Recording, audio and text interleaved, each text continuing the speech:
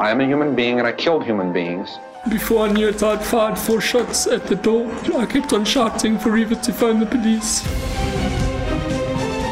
Tests are underway to determine if a serial killer is on the loose in Centurion, Pretoria. The dead won't bother you. It's the living you gotta worry about. In South Africa, 71 people are murdered every day. These are the stories of Africa's killers and criminals and what it takes to catch them. My name is Paul Llewellyn. I'm a journalist and true crime filmmaker, and my co-host, as always, to discuss crime on the continent is Jared Labuskaghni, the former cop and current head of LNS Threat Management, who led the investigative psychology section of the South African Police Service from 2001 until 2016. In his time there, he worked on over 300 serial murder and rape cases, and he is our profiler. Please visit our YouTube page and subscribe. Search Profiler Africa. We're available on Apple and Google Podcasts, SoundCloud and Spotify. Simply search Profiler. Please share your favorite link. You can engage with us on our social media pages. Our Twitter and Instagram handle is @ProfilerAfrica. Please also join the group on Facebook. We welcome any questions or suggestions, and you can email us on profilerafricainfo@gmail.com. We do post stuff on there related to the crime, so get along and check it out. So we were having a discussion, Gerard, about whether, me and Gerard were chatting about whether we should leave the door open or closed, which is our big dilemma today. Yeah. Where does the evidence lead us? The evidence leads us to one place where we have the option of doing slightly quieter, rainy background, or a bit more of a true crime podcast / relaxation meditation experience. I think the rainy background is a fantastic background. It's this is Africa. For those of you that are listening from overseas, specifically up where we are in Johannesburg, you get these amazing summer storms, and it'll probably stop and the sun will be out in 10 minutes, but it really is just it's, when Toto sang the song "The Rain's Down in Africa," I think this is what they're talking about. So I think it sets the mood, sets the tone. And we're talking crime, so a little bit ominous, a little bit moody, a little bit atmosphere is a good vibe. I agree. Okay, so that's the decision made then. So let's move on to the next thing. The next thing I wanted to know is, now Gerard's let the team down a bit this week because he hasn't got any awards to report back on or anything like that. I mean, you've had a bit of a slack week, to be honest. Sorry about that. Hey. Anyway, maybe next week. I was curious, Jared, before we get into this week's topic, what do you do to unwind? Like, what's fun for Gerard? I know you enjoy kind of your pistol sports. Yeah. Tell us a little bit about what Gerard does to unwind. So I would say there's 3 key issues. I walk the dog. I like that. So twice a day, I take my dog for a walk, about 1 kilometer, 1.5 kilometers at a time. She's great fun to hang around with. That's definitely one thing. Then I swim, if I can, 4 to 5 times a week, about 1.5 kilometers, 2 kilometers if I'm really pushing it. Okay. If my shoulder's not giving me trouble. What's the third thing? Like you said, I do sports shooting. Yeah, pistol, rifle, shotgun. And that's quite fun and challenging, and you really it's like golf. It's not really the physical side, but you really got to focus and pay attention. So I don't hunt. A lot of people, when you say that you do shooting or that you're interested in firearms, they automatically assume that you like to go and kill things in the forest. So I don't hunt at all. I personally don't like hunting. I know there's a lot of people out there that do, and I respect that. And it's a huge industry in South Africa and other parts of the world. But for me, it's about what in the old days you would call combat shooting, but now they call it practical shooting. So you run around, moving, shooting targets that move. Some of them are static, changing magazines. And like I said, you can do that with a handgun, rifle, shotgun, and sometimes you do 3-gun where you do all 3 of those in a particular state. So I enjoy that. It's challenging and always good. If you own a firearm, I think you should be practicing regularly with it. It's a responsible thing to do. A little word to the wise. Check out Zulu Alpha on YouTube, guys. Okay, check it out. So Zulu Alpha Firearms channel. Zulu, well, they could just. I don't know. Are there other Zulu Alphas that would come up? Okay, so fine. Zulu Alpha Firearms channel. Just go check it out. Okay, just a word to the wise. And if anyone we should. Again, it's one of those things that's just been kind of from my side. Because I helped you to get it going. But from my side, we kind of got swamped by making TV shows in the last kind of 12 months. But it's one of those things that I definitely think has great potential. Yes, I mean, it's not a true crime thing. It's really just, firearms reviews and silly little things about firearms. So you won't find true crime stuff there, but if you're interested in firearms, and for sure, definitely go listen. What, like it's Saturday night, you're kicking back. What are you streaming? What do you watch on TV, Jared? What shows do you watch? Do you go home and watch true crime shows? Absolutely not. I find it absolutely a punishment. Not because there aren't brilliant crime shows out there. There are really nowadays some amazingly well-researched, well-put-together, produced programs, local and international. But I just when you've worked with the stuff in reality, to go watch shows, it's like I always say, if you're a lawyer, do you go home and watch law shows at home and read law books, even if it's nonfiction? So I don't. Every now and then I will, because it's a big talking point of a particular show, and I feel like obliged because people are going to ask me at radio interviews, have I seen that? What do I think of it? But in general, no. To be honest with you, what do I watch? So did you watch Dharma? I watched, I think, the first episode. Oh, okay. Yeah. So what do you watch then? What are you putting on? I kind of will watch. I like sci-fi. So to be honest with you, I grew up in the age of Star Wars. I think I was 6 when the first Star Wars movie came out, and it sort of changed my world. Oh yeah. So I kind of think I've watched all the available stuff that's about Star Wars that's on like the Disney Channel. So good sci-fi. I mean, there's a lot of bad sci-fi. So good sci-fi. I love The Walking Dead. Okay. There you go. Is it ominous? So that's what I really like. That great promo. There you go. Promo sort for of The Walking Dead. Good zombie apocalypse type of series or movies. Again, there's a lot of trashy ones. Okay. But I always find that, I think because of the mindset of people and how people behave. Okay, I know it's not real yet. But it's interesting to see how the dynamics of people behave and who survives, who doesn't. So I love a good zombie movie, actually, to be honest with you. Okay, so you can deal with some gore, just it's got to be kind of outside of reality a bit, which I kind of get. So should we jump into our... It's always interesting to find out new things about you that we don't know, Jared. Okay, so let's dive into this week's case. Now, where this week's case takes place is home to the late Lucky Dube. It was where he was from. DJ Zintle, soccer players Helman Mkalele and Deli Mbata. It's a town that is along the road down between Joburg and Durban, famous for its coal mining and steel production. I'm sure tons goes on there, but we're going to talk about something that happened, that's to do with murder. And it is the town of Newcastle. So set the scene for us.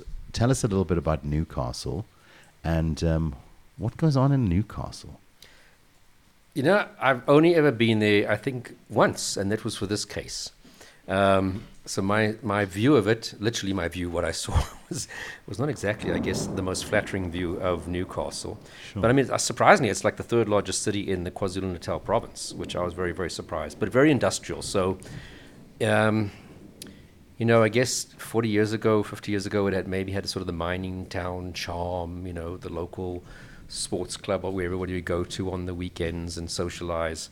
It's a bit more rugged now and probably not as in such a great condition. Yeah. So, a little bit off. You don't really drive through it unless you're going somewhere else. And it's not on the main route going to Durban, for example, if you're driving down from Johannesburg. So... Yeah.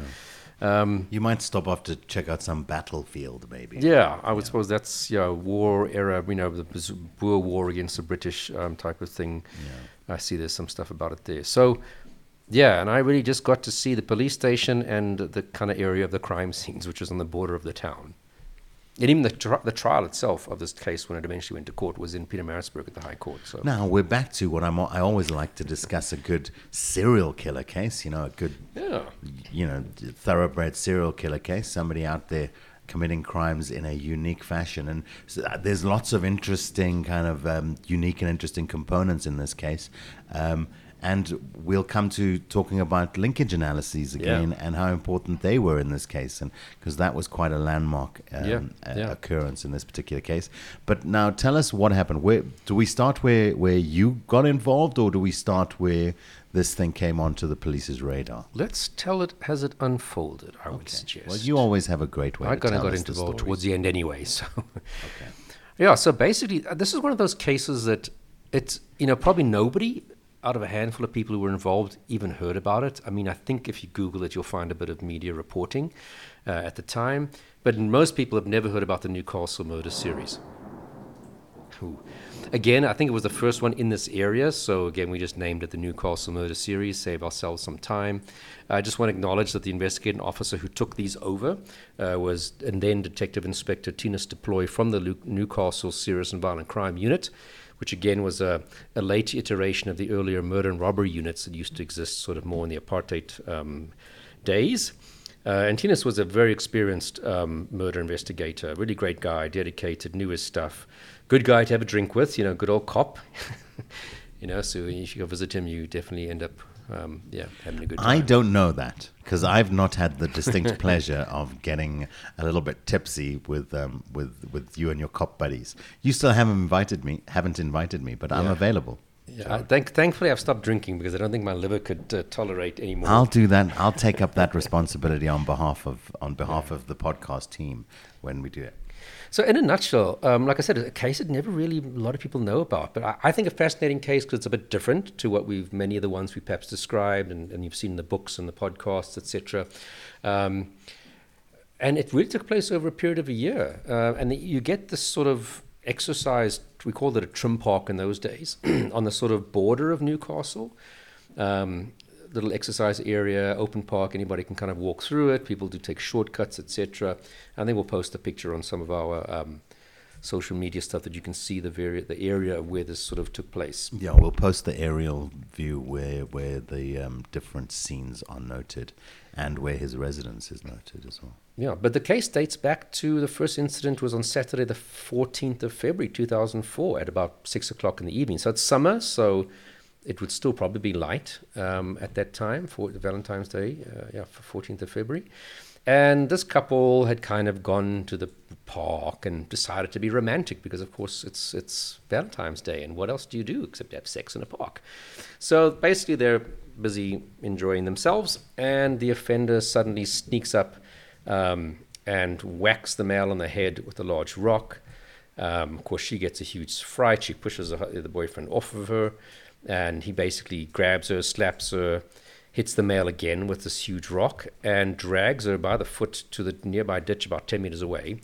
He rapes her once, and then afterwards tells her to get dressed and bugger off. So nothing really stolen for that particular incident. And now again, I think we might probably be able to post one or two not too dramatic looking pictures. And you'll see next to the dead body, this rock we're not talking about a rock that you hold in one hand, or a brick-sized rock. We're talking about something that you can lift up with two hands and it's going to be heavy, a huge rock. So obviously a weapon of opportunity because you wouldn't be walking around with a rock like that. But basically the male victim died essentially, instantaneously. And of course she goes off to the police to report the incident. And the case is opened, murder and a rape case at that particular point in time. Now, if you look at the media already, because remember, Newcastle is a relatively small town, even though it's the third largest in KZN province. And, they report that, 16-year-old girl was with her boyfriend and he was murdered. She was dragged to the nearby river, brutally raped. They were sharing an intimate moment on a Saturday night.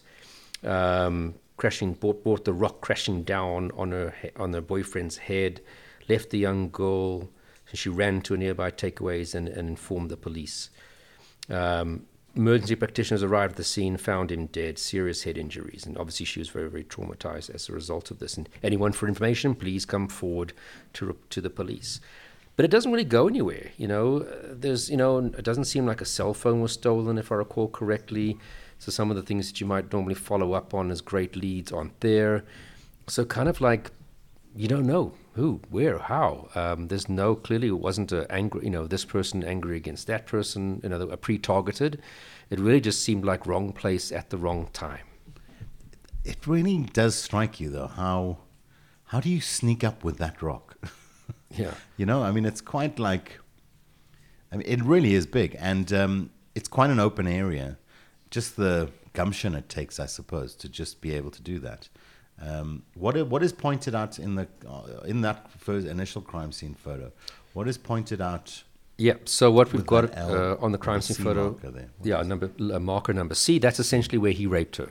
where the suspect raised the male victim. Okay. Got the rock, and of course you've got the person's body that's been pointed out. Okay, so that was incident number one, and so little article in the paper. There's a docket opened up, but it kind of slips by, I guess.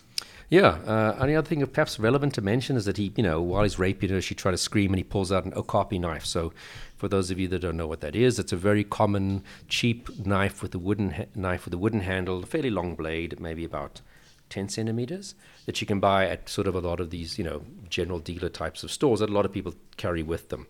And he threatens to stab her. It's quite a long gap then to October. Yeah, so nothing happens. Case doesn't get solved. Then we jump forward, 27th of October. This is about 11 o'clock at night.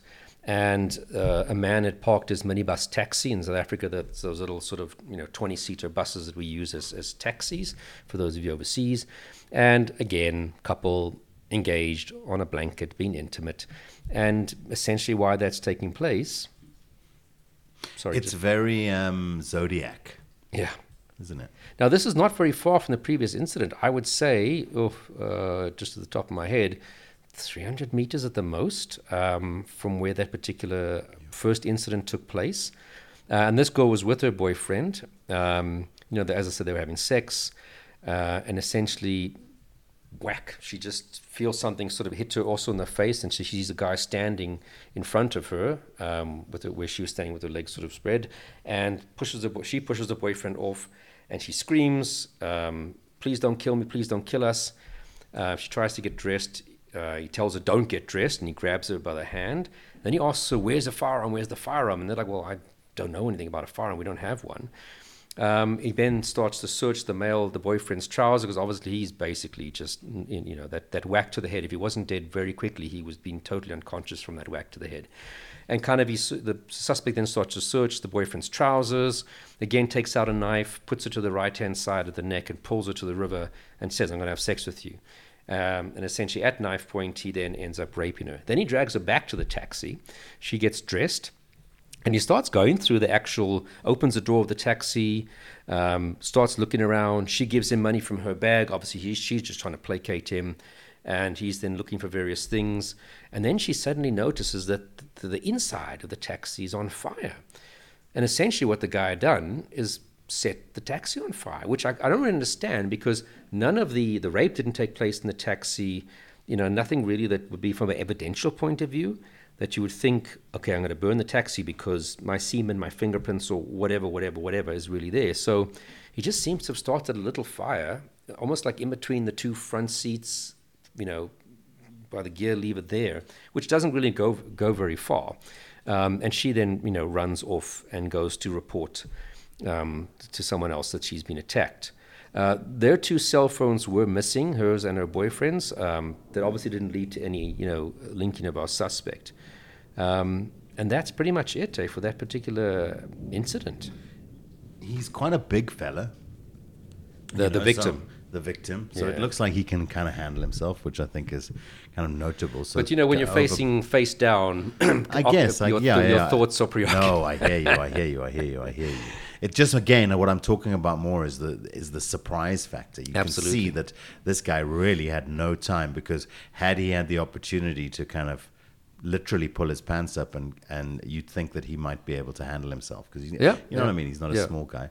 And do you start thinking, when you hear about the fire part, for example, where it's like, how do you interpret that, or how do you think about that particular action when you're interpreting his frame of mind? Or So if I'd been called in after these two cases, I'll be thinking, same circumstances, it's the same trim park, both at night, both men and women busy having sex.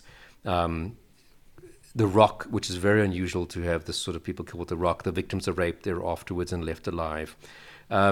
Already I'm thinking from a profiling point of view, these two cases, I mean, you'd have to be an idiot not to treat these as a series. Of course, if you get different DNA popping up between the two cases, of course, that's perhaps a good argument to say it's not. But right now, as a profiler, I would be saying, look, you guys have got a serial murderer on your hands. The setting fire is interesting. I mean, obviously, the first case, there wasn't a vehicle. If there was, maybe he would have set it on fire.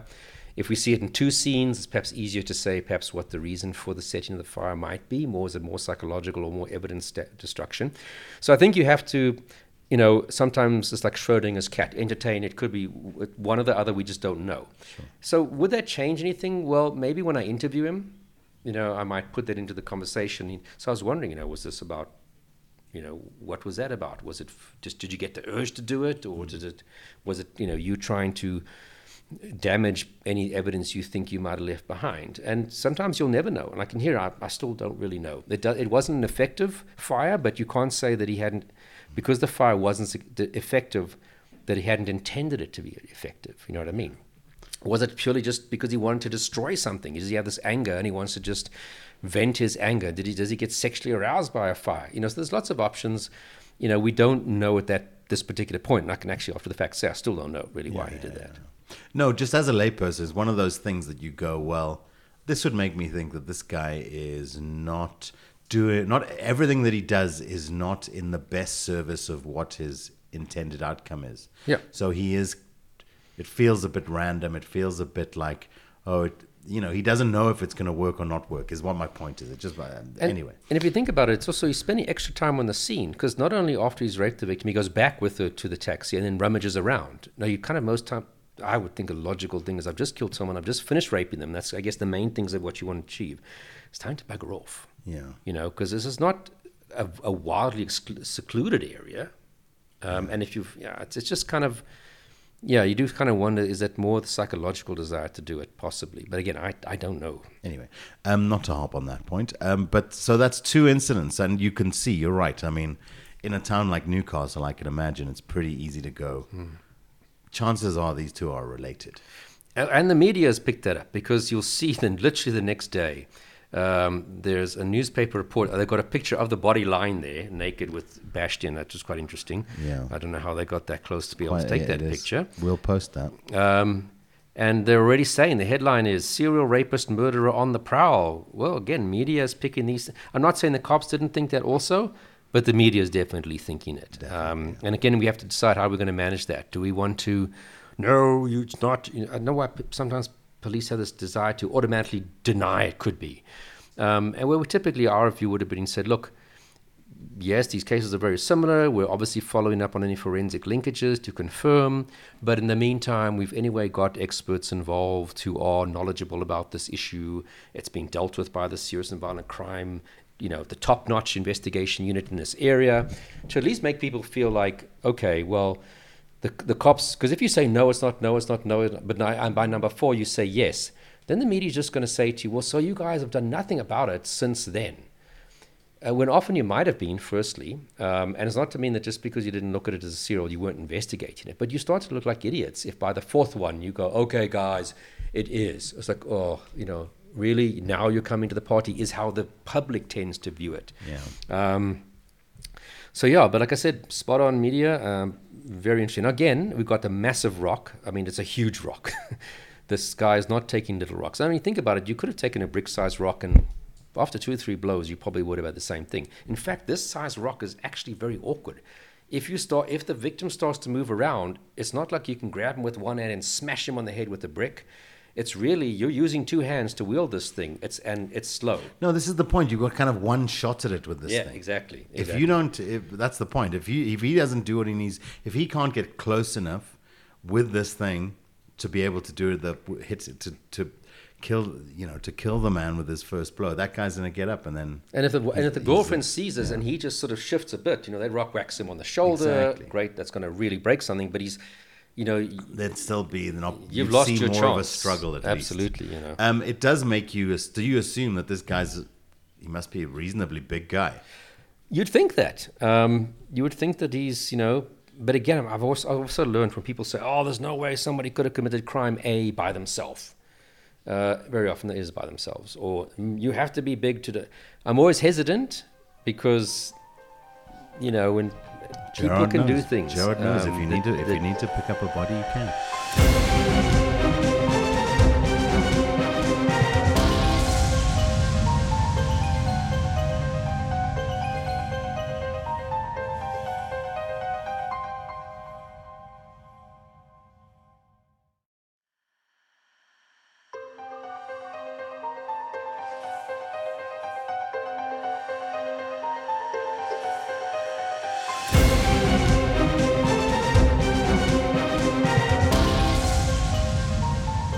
So that's the case number 2. The media's calling it, and we jump forward. So that was basically, what did we say the time span was? February, and this was now October.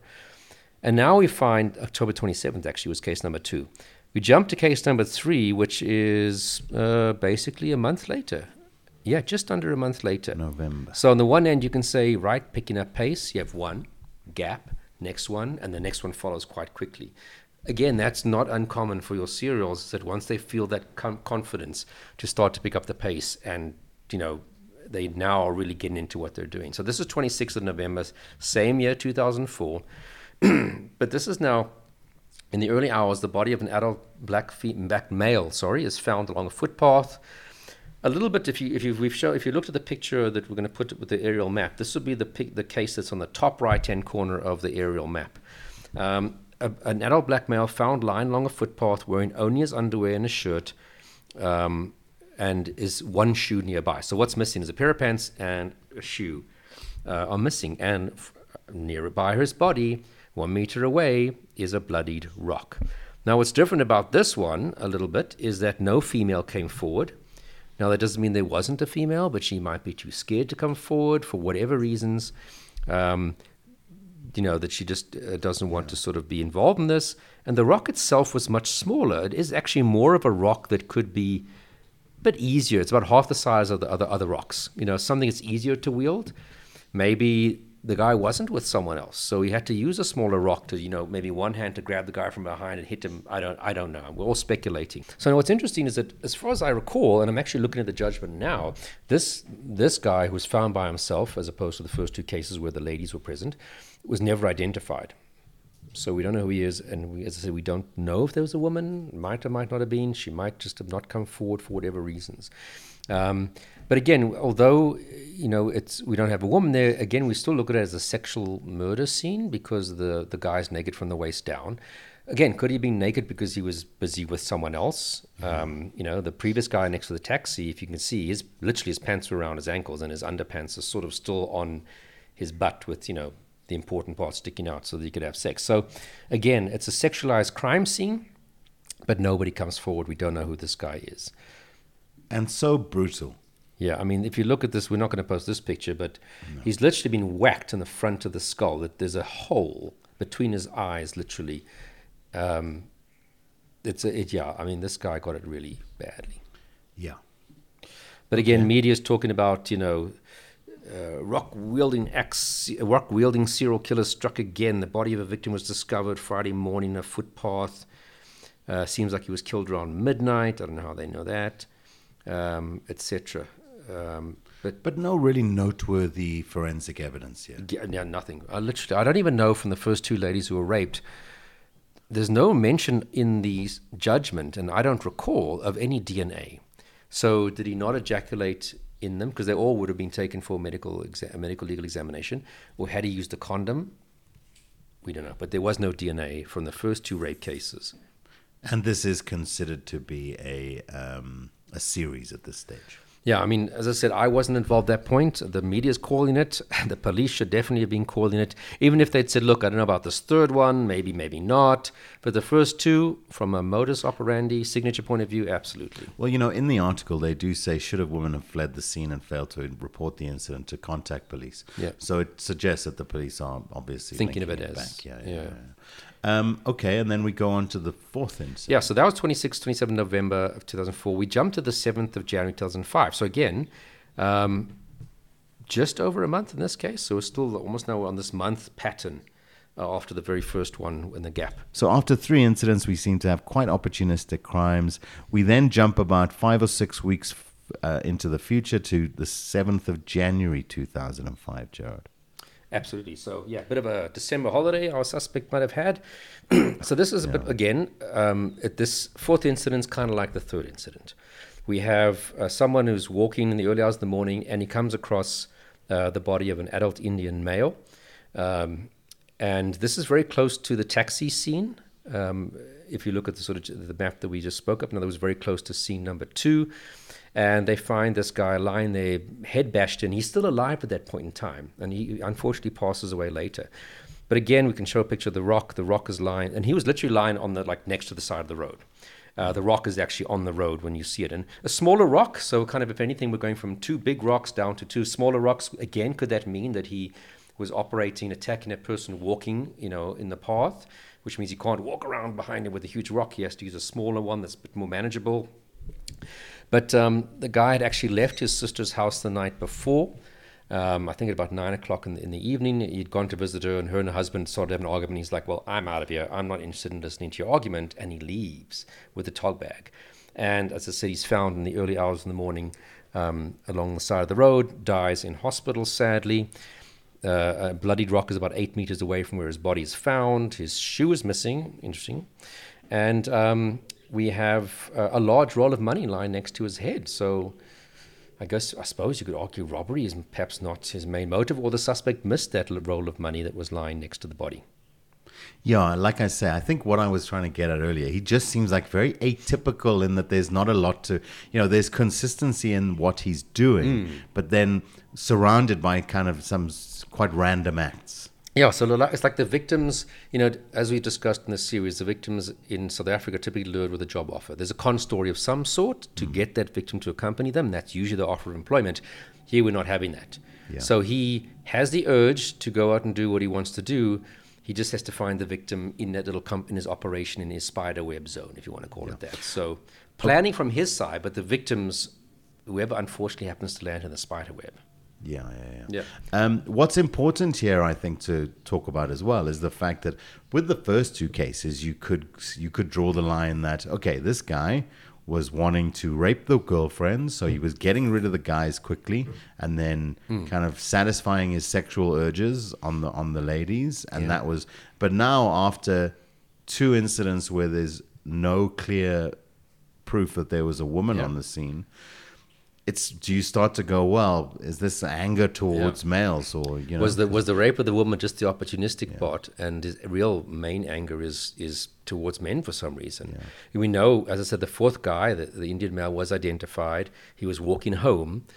I guess he could have hooked up with a chick on the way home. I don't know, but it doesn't seem like it in terms of where the body was found, etc. So again, is his main thing? I just want to kill people, but if there's a woman available, hey, I'm not going to give up that opportunity. That could be one of the things. That's kind of base and simple as that. Yeah.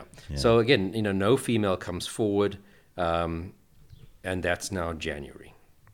Now, so we've got 4 cases, all happening in the similar area. The police have put into plan a foolproof way to catch this guy. They've set the trap, and that's how they get him. Yeah. Is that the answer? No. Oh. So Inspector Tinus Deploy that I mentioned earlier, he only took over this case in December of 2004. So again, I know if we had been aware of this case earlier, we would have insisted much earlier after the second one that goes to the Serious and Violent Crime Unit, because it's a very high-profile case, that we were getting involved. So we didn't know about this as the IPU at that point in time. So Tinus takes over in December. I suppose you could perhaps say, is it only then that they really took it seriously as a serious? Because, he's the good cop in the area, I gather. Yeah. So, again, as I said, the Serious and Violent Crime Unit was the specialized guys. Those were the people you want dealing with any high-profile, complex murders or any case. And he's only given this case in December after, we've got now the 3 victims that have happened. So a little bit of speculation there as to kind of where the cops are at as far as prioritizing this is concerned. But now we're comfortable it's prioritized. And is this where you get involved? No. Okay. I only get involved after the guy's caught. Oh, I see. So again, I'm trying to think back to whether we even had known, because if we'd known about it, we would have stuck our noses in as soon as possible. Yeah, you either would have heard about it and then gotten involved, or the onus is on the detective whether or not he feels that your assistance is necessary. Yeah. In this case, it seems that the case came to a conclusion pretty quickly because of the suspect's.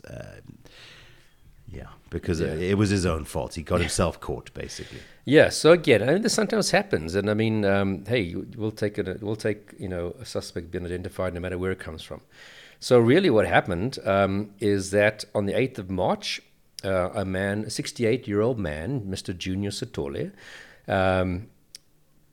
he basically is living in an informal settlement around Newcastle. His job was collecting scrap metal that he does sort of sells on the side to a scrap dealer. And he said that he'd only ever seen the accused person twice before in his life. And the one time was on the Wednesday morning before the arrest, which we know took place on the 8th of March. He's walking along the road, minding his old business, and he sits down to have something to drink, and the suspect appears. Well, he doesn't know who it is, but it's our suspect, and asks Mr. Stoller, can I have, do you have a light for my cigarette? And they start to chat, and he gives him some of his drink, and they chitty-chatting, what do you do? What do you do? So the suspect says to him, well, I'm not employed, but I do my own work here in the park. And he says, what? Mr. Stoller says, well, what is your work here in the park? He says, well, I commit robberies. And that I watch for people who come to the park, and when they're engaged in sex near the river, I pick up a stone and hit the man on the head to get the money and rape the woman. So you can imagine Mr. Sitola's going, oh, well, that's an interesting occupation. And Mr. Sitola said he'd heard rumors that there had been killing of people around the park, and he thought, my God, this is probably that guy. So he then goes off to look for a friend, and they kind of part their ways. And he then goes to find a friend of his who has a cell phone, and also asks this guy, come help me find this guy again.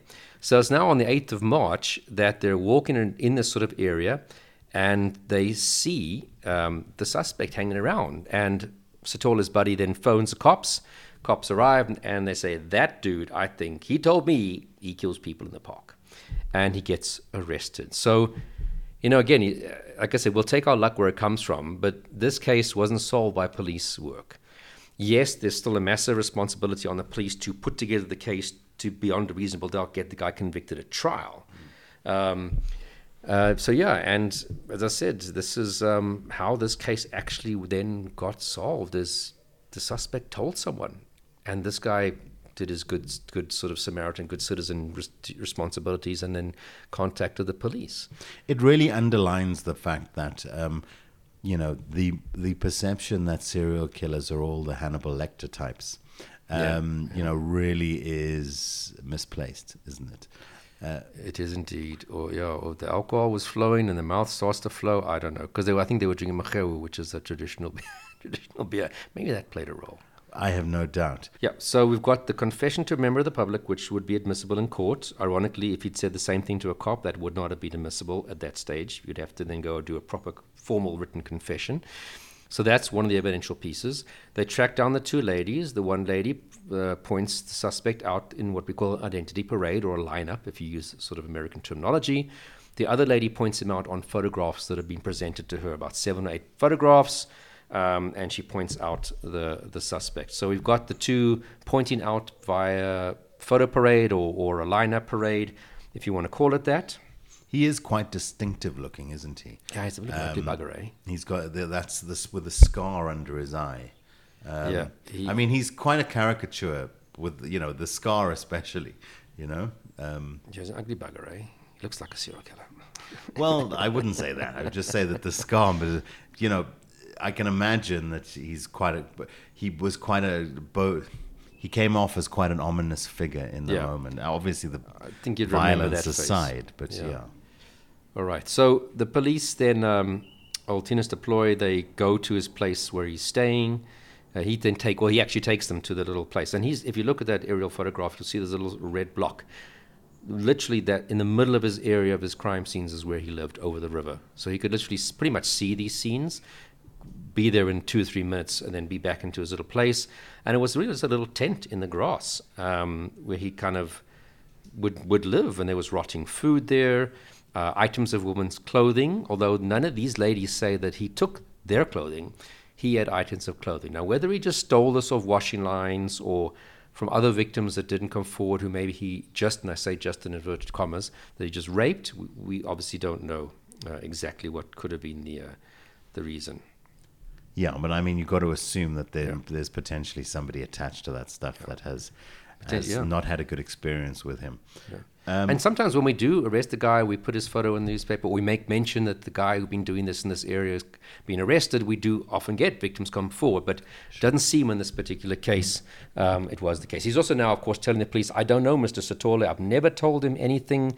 He's trying to frame me. because there was a reward out for a suspect, etc.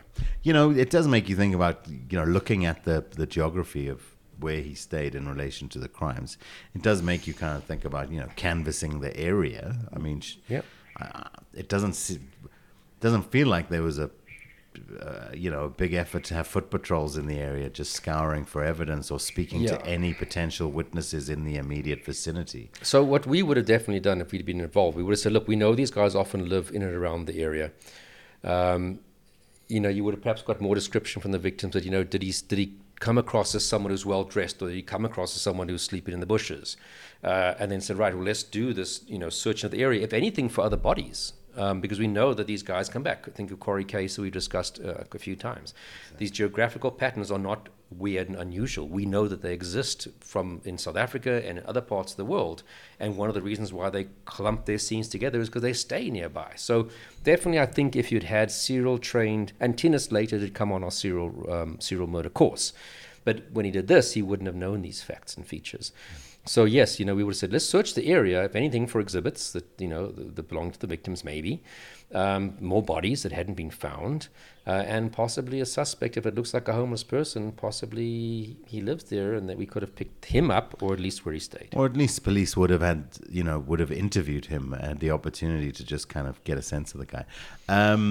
The geography, not to understate the geography part, I mean, the technology these days is able to give police likely areas that a potential perpetrator would be living in, isn't it? Yeah. So it's not just about, okay, he may live somewhere within the kill zone here. They just draw a big circle around it. The actual statistic of the data analysis they do these days really kind of hones in on quite specific locales where the person could be, doesn't it? Yeah. And you'd think it would be that technology today applied to this case then would really have shown, given the police some clear paths to follow.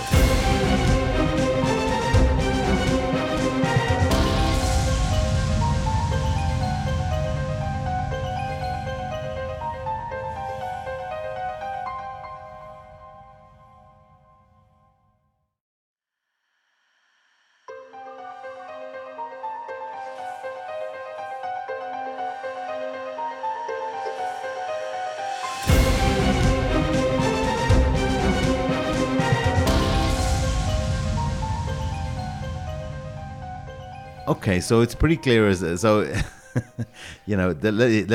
introduce him. His name is Themba Anton Sukude. Yeah, absolutely.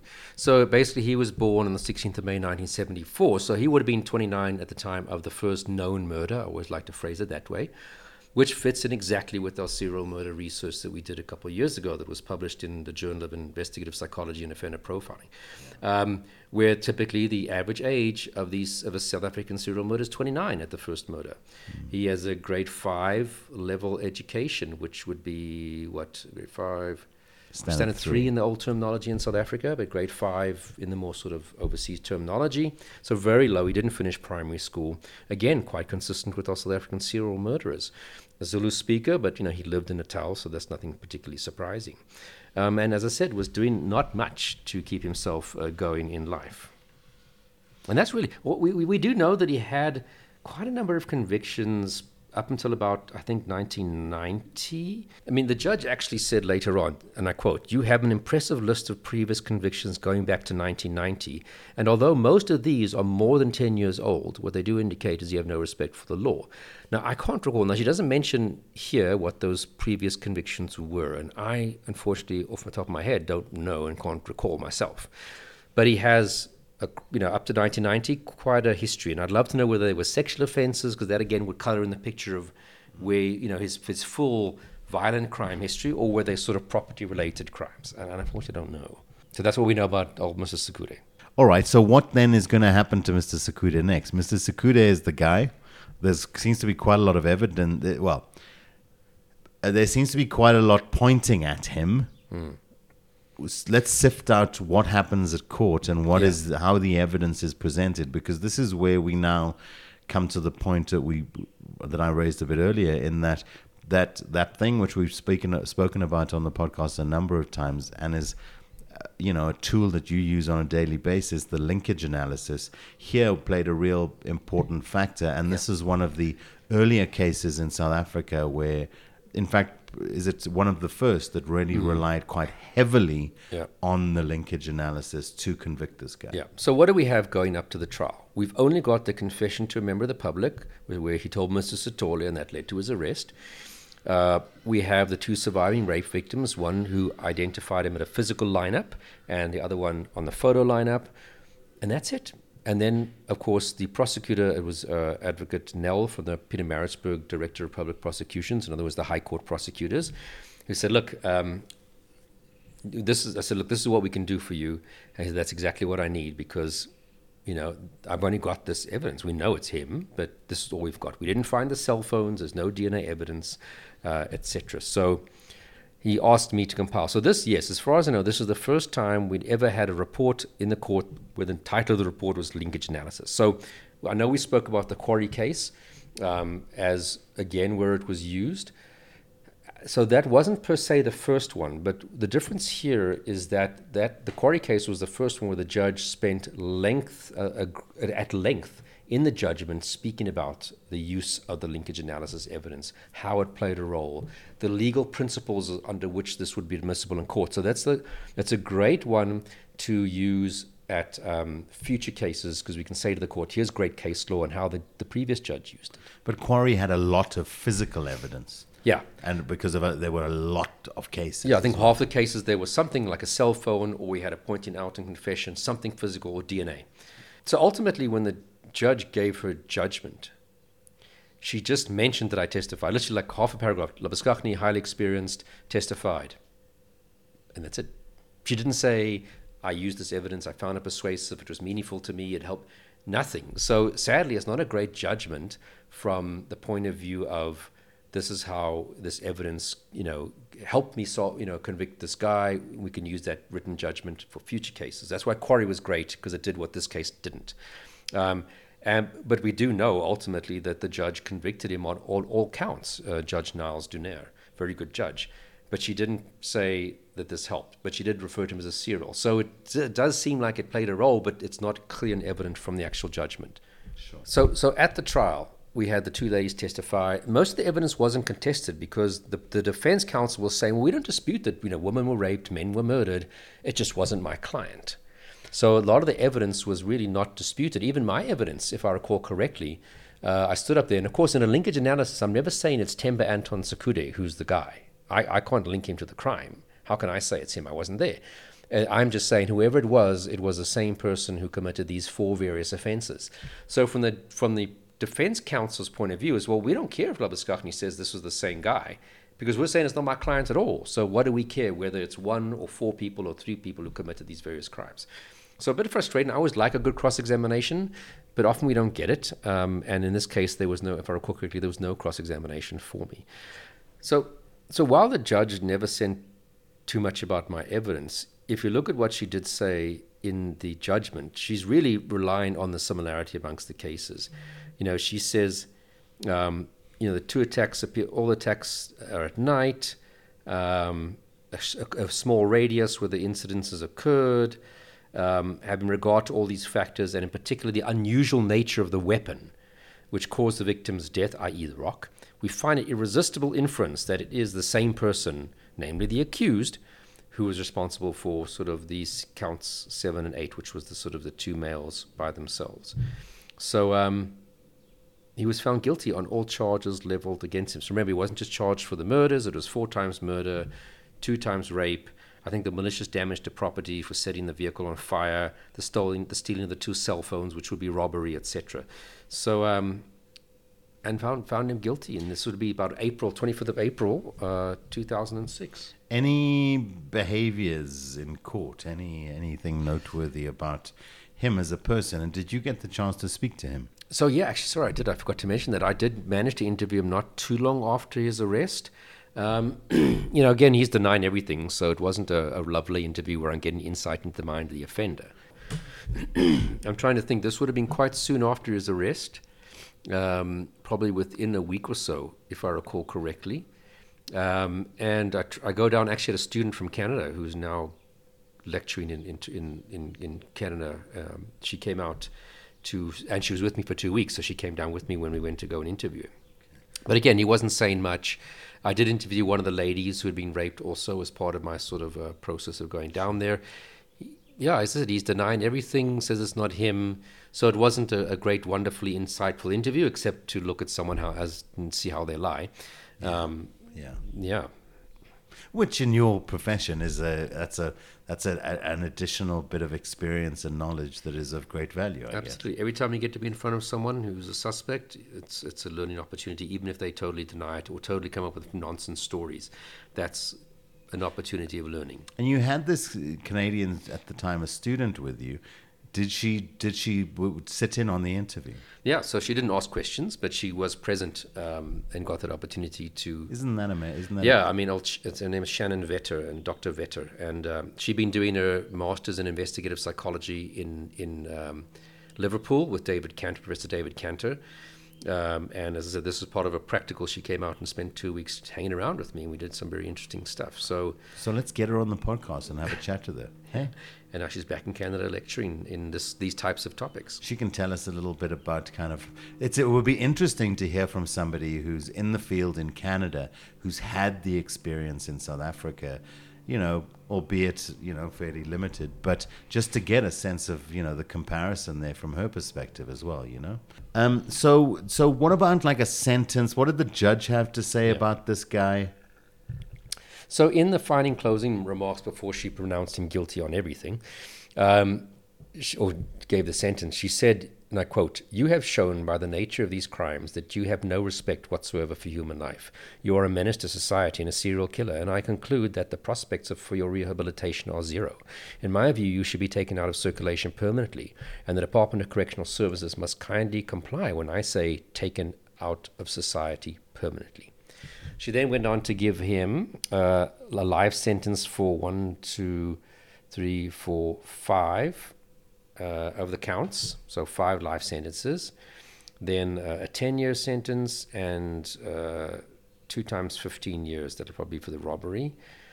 So in the end, I mean, basically the 5 life sentences really kind of take over everything, because anything else it starts at the same time as the life sentence and will expire long before we get to the end of his life. So basically the 5, it's for the 4 murders and the 1 rape of a minor, because the young girl one of the girls was 16, so that's automatic life sentence. 10 years for the rape of the adult female, and 2 times 15 years for the robbery with aggravating circumstances, and 12 months for setting the taxi on fire. Okay, and we won't talk about, the reality of when it comes to parole and all of that kind of stuff. We've spoken about that ad nauseum in previous episodes, but he will be up for parole at some point as well. Well, quite frankly, he was quite young. Then, I think it was 20 years before your opportunity to be heard for parole hearings. Okay. So this was, he was sentenced in 2006. So 2026, unless he's benefited from I don't think he would have benefited from some of the earlier constitutional judgments which some life sentence people benefit from. So hopefully 2026 will be the first time he will have an opportunity to be heard for parole, and I'm hoping the court the correctional services would have got a copy of this judgment and will kind of be saying, look, 5 life sentences, 4 murders and a rape of a minor. We don't want this guy back, and we should listen to what the judge says. So, but you never know. Never put it beyond correctional services to do something wacky. Fingers crossed. It would be nice if we were able to if we had yet opened up a nice line of dialogue with someone where we could go, can you just tell us what's going on with this guy right now at their correctional service? It's not that easy with that particular organization. No, and I don't even know which prison he might be in right now, to be honest with you. Yeah. We'll crack it one of these days, Gerard, we will. And the sun is shining. Exactly. We started the podcast with the ominous rain and with the wonderful, moody, atmospheric vibe going on in the background. And as you said, the sun would come out and be shining by the end of it. What are you left with this case? Another good, a typical, a fairly typical South African serial in that it's bodies found out in the bush, but again, a little bit different, a bit more like the Zodiac kind of killer, couples. What's left with me with regards to this case, what I'm left with is it's frustrating not to know what his motivations are, even at a basic level. Was he angry with guys, or was he trying to satisfy some sexual desire? Yeah, I mean, that's always a cherry on the top. If you can, even if just from their perspective, what do they think? What's their motive for doing it? It seems it's a need that we have as people to want to understand why, isn't it? And in cases like this, where it's so hard to get to the why, and probably no one will ever get to the why. It is a strange frustration that it leaves you with, because you just want to kind of understand and place these people in a safe box that you're able to kind of categorize them in your own psyche so that you can feel a little bit safer at night. Yeah. When our minds don't like these open-ended. Yeah. All right. Thanks, Gerard. We'll be back again next week. Thank you for listening, as always. Please do subscribe to our page on YouTube. You can just search Profiler Africa. We're available on iTunes, SoundCloud, and Spotify. Search Profiler. And you can follow us on Instagram or Twitter at Profiler Africa, and join our Facebook group. We're going to be doing an episode on pathology next week, which will be interesting. Oh, yeah. Who are we going to be speaking to, Joe? Yeah, so Dr. Estelle, like Estelle with an H in front of it, van Staden, who is one of the senior forensic pathologists at the Johannesburg Forensic Pathology Services based in Braamfontein in Johannesburg, one of the busiest mortuaries in the country. She's been doing this for many, many years. I got to know her when I was obviously still in the police. She now is part-time there, so she still will cut bodies twice a week. But she then also does other things that forensic pathologists do, sometimes consulting on cases privately, sometimes for the defense, helping understand wounds to bodies, etc. Sometimes doing private autopsies when the family requests one just because they want one. And also things like signing off before people get cremated, which I didn't know that you have to have a forensic pathologist sign that off. Because, of course, once you burn a body, if there was something dodgy, it's too late to do anything about it. What I'm curious about is I've actually got a friend of mine, a very good friend of mine. His wife is a doctor, and she wants to. She's kind of trying to specialize in pathology, and it's another scenario where there are a certain amount of roles, jobs available in Gauteng. I'm talking about now. There's a certain quota that is supposed to be required of pathologists, and apparently there are only a couple of pathologists working. I'm talking about pathologists that are kind of employed by the police. Am I right? I'm not exactly sure where pathologists fit into this. We'll figure all this out next week. Because you get forensic pathology and you get normal pathology. Because it seems like that it's potentially, this is an area which is understaffed a bit at the moment as well, potentially. There's also a new pathology lab being opened or being built here, isn't there? So it'd be interesting to talk a little bit about that and find out what's going on with that facility. Because I understand it was supposed to have been opened already, but now it's been put back by a year or two. And it looks like it will open in the next year or two. We're also going to do an episode on entomology. We've got Lawrence Hill has agreed to talk to us about bugs for justice. I really want to do an episode with on the Sizzlers massacre, which is a great case, and we've got somebody really interesting who to speak to on that case. And then also we want to do an episode on LGBTQ plus related crimes as well. So we've got some nice episodes coming up, and we're going to do our very best to make sure that there's a new episode for every week over the December holidays. If we miss a week, okay, we apologize in advance, but we shouldn't, and we will let you know on social media if we're going to skip a week when you can look out for the next available episode. But hopefully we'll get enough episodes done that we'll have consistent episodes every week to listen to on the beach when you're being a Wali down in Durban, or if you're just kind of being annoyed by Walis down in Durban, or if you're in the Republic of Cape Town or that part of the world for the holidays. We've got some nice episodes lined up to keep you entertained or annoyed or frustrated or whatever you want to feel like while you have a listen. Thank you, Gerard. Great chatting to you. Great. And we will talk pathology next, which I'm really looking forward to. And have a great week. Cheers, you too. Thanks, listeners. Thank you as always. Thank you, and rest easy, everybody.